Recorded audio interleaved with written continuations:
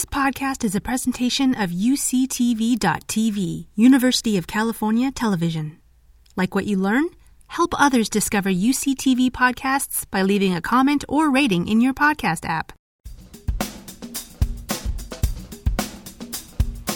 Welcome to the Art of Change podcast, where we take a look at the latest news and events happening throughout the Arts Division at UC Santa Cruz. I'm your host, Maureen Dixon Harrison, and I'm the Assistant Director of Communications and Marketing here at UC Santa Cruz's Arts Division. Michael Chemers is the chair of the Department of Performance, Play, and Design and Theater Arts Professor at UC Santa Cruz. His research interests cover dramaturgy, theater history, monster studies, theory and critical studies, and dramatic literature. In this episode, he discusses his wide-ranging plans for the newly formed Department of Performance, Play, and Design, and how it is incorporating DEI issues and concerns. I hope you enjoy this very interesting and engaging conversation. Thanks so much for joining us.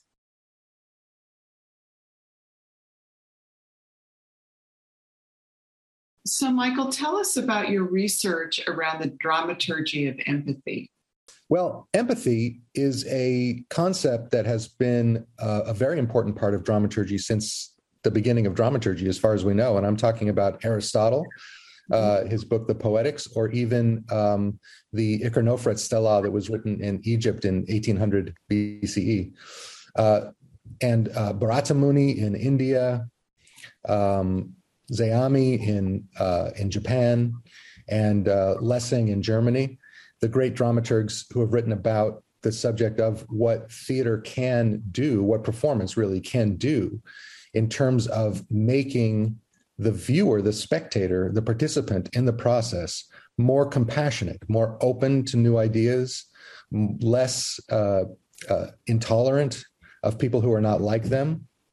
And the way that performance achieves this is through a process that is a psychological process called identification.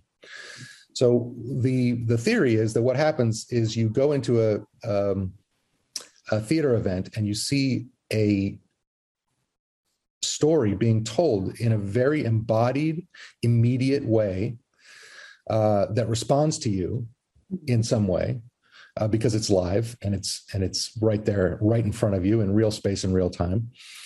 And you identify with the characters that you see in the story because they go through the same kind of hardships that you go through, or they have the same kind of challenges that you face.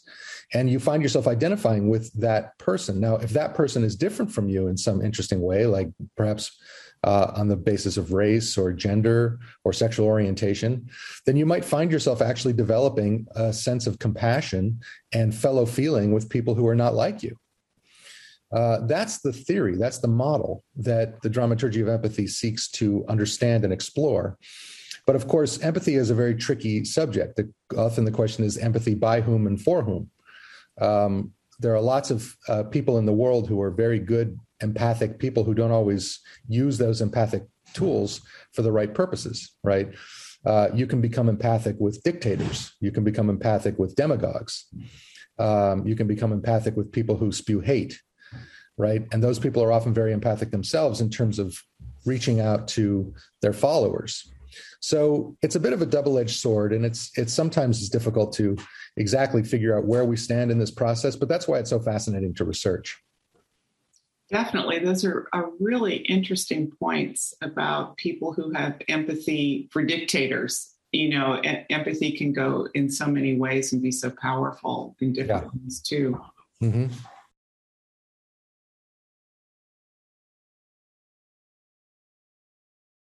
As the chair of Performance, Play, and Design, what are your plans for ensuring best practices around DEI issues in the department?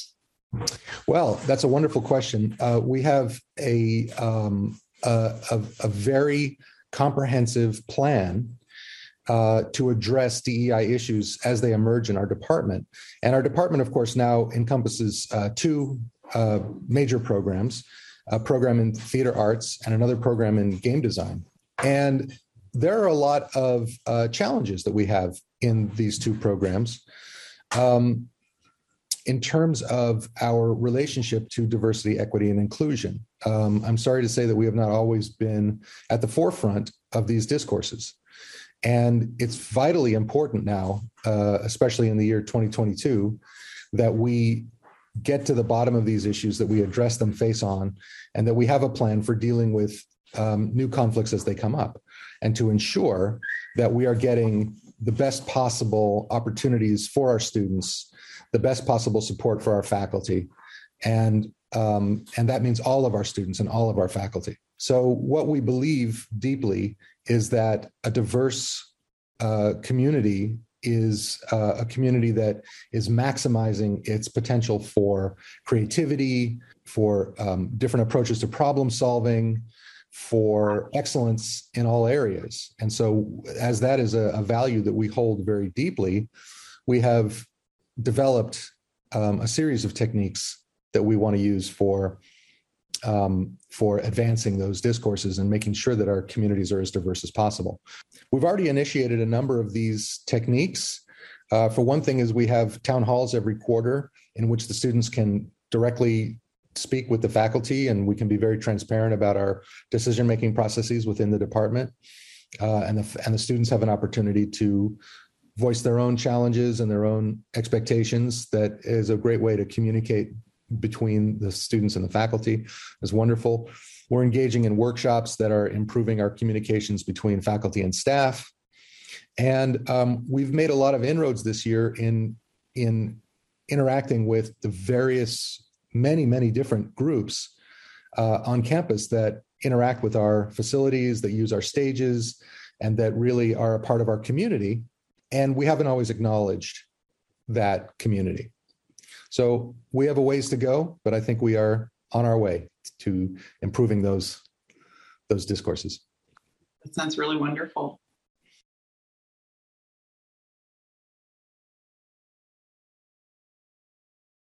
Michael, what have the challenges and gains been in the merging of theater arts and art and design, games, and playable media? Well, it's been a vibrant and exciting process bringing these two programs together. You see, we feel that a lot of the questions that performance scholars and artists ask are the very same questions that games scholars and artists ask. Specifically, how do you tell stories through the unfolding of action, which is dramatic storytelling, as opposed to narrative storytelling, which unfolds through words? And games are very much like theater and other forms of performance, dance, and other forms of performance, in so far as they reveal their stories through the revelation of action. And so as a result, there are certain questions that you are trained to ask when you study these things, or when you are an artist in these areas. You ask certain questions about how to unfold that action in a way that causes your audience to identify with the characters, or at least to engage with the action that's occurring on screen or on stage. And what we discovered was that a lot of our faculty were starting to collaborate anyway. Even before we were a department, our faculties were starting to collaborate on their research and on their art practice. So we thought, hey, this would be a great idea maybe to bring everybody together under one roof. And it has been an extremely vibrant, extremely exciting process. It's not without its hiccups. There are some changes that we have to make in terms of our expectations of one another, and in terms of the way that we communicate, and all of that are, details that we are working out. But one of the benefits of merging the two departments was that we became a more diverse faculty when we merged those two departments.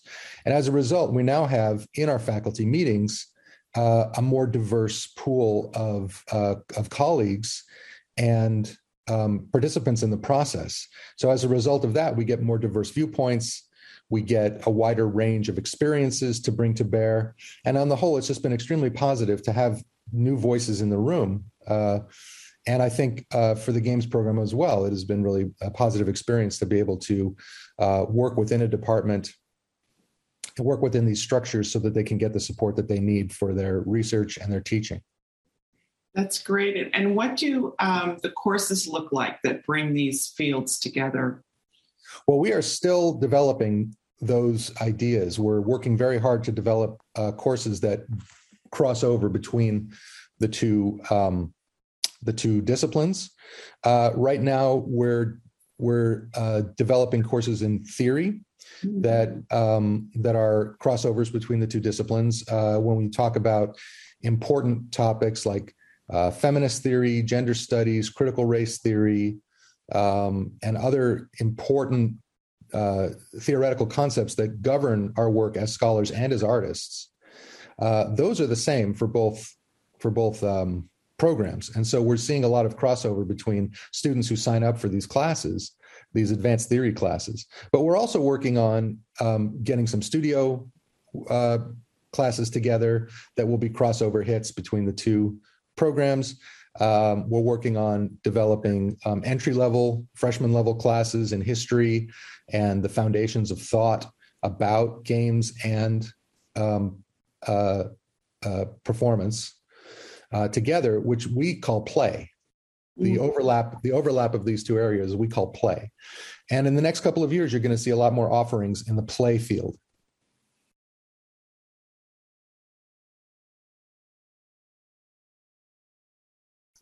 Can you talk about how the disciplines maintain their borders, or are borders crossed through the creation of PPD?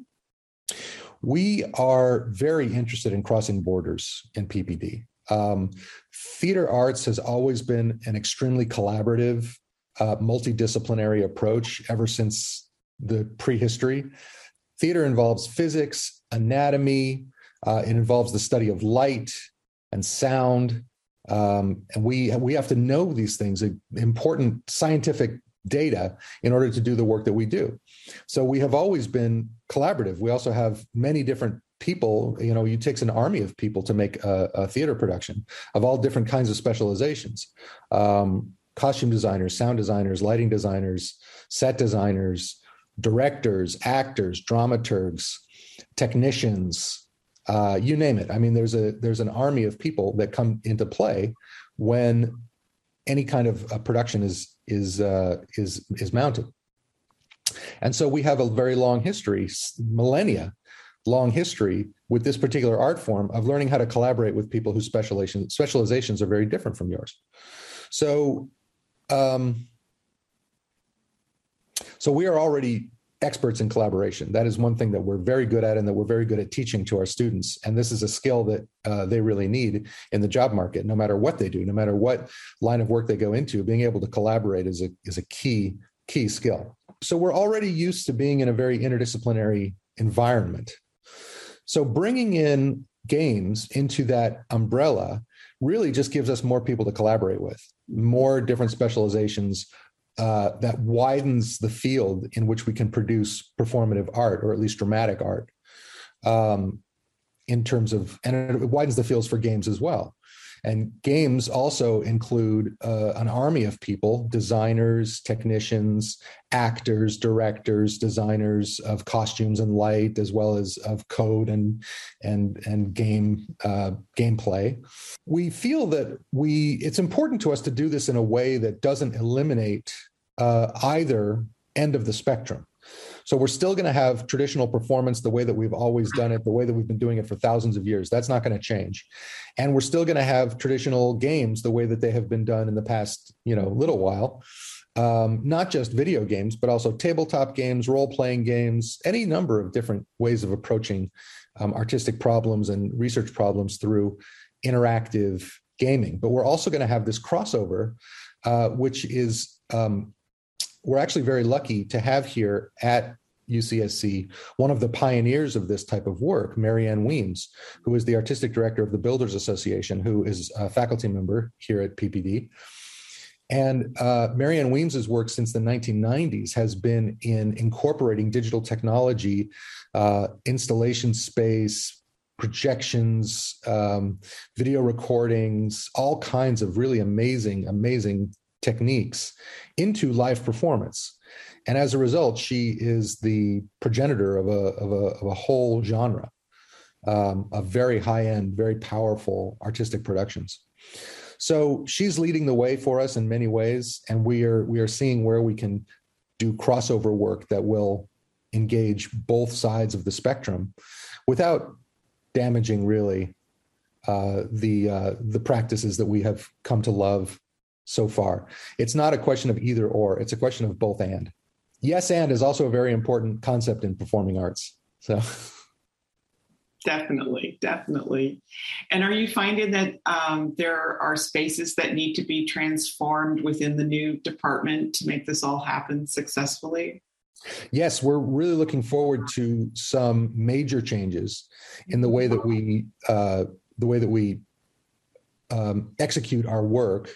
We're hoping to develop a maker lab pretty soon that will be a place where students from all backgrounds and all disciplines can come together and work together on the creation of artifacts and props and other resources that they need in order to make their game or performance productions work. We're also developing a VR, a virtual reality studio, where we'll be able to really do some profound experiments with and do research in virtual reality and see how that impacts our sense of performance and our sense of gamingness. And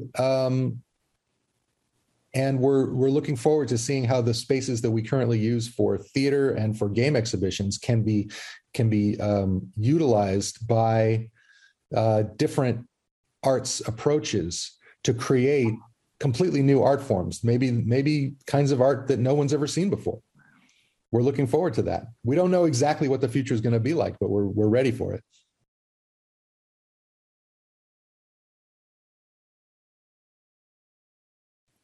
That is an ongoing challenge to make sure that everyone is heard.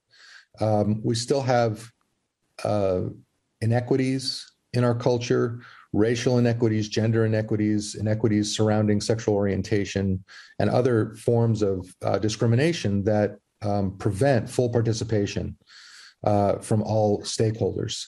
And we are working on those. We are combating those with anti-racist and decolonial practices in our teaching and in our research approaches, and importantly, in the way that we hire new faculty and staff, the way that we bring in students into our community. We're working very hard to address those inequities, and to see when we see them, to really work hard to reverse those trends. But I think that we have an edge because we are so collaborative in these two fields. We're already deeply, deeply collaborative, and we are used to making sure that every person in the room is heard, that all specialties have their opportunity to have their say. And as a result of that, I think we get really good results in terms of, as I said before, a diversity of approaches, a diversity of problem-solving techniques, and a multiplicity of voices in the room, which is just better. It's just absolutely better than when everybody in the room is saying the same thing. Well, thank you so much, Michael, for joining us today and talking about this wonderful new department. We're really looking forward to the future of how it's going to evolve. With you as the chair, it will be very successful. Thank you. So I really appreciate you being here, and thanks so much. Thank you so much for having me, Maureen. It's been a real pleasure. You've been listening to a podcast by University of California Television. For more information about this program or UCTV, visit us online at uctv.tv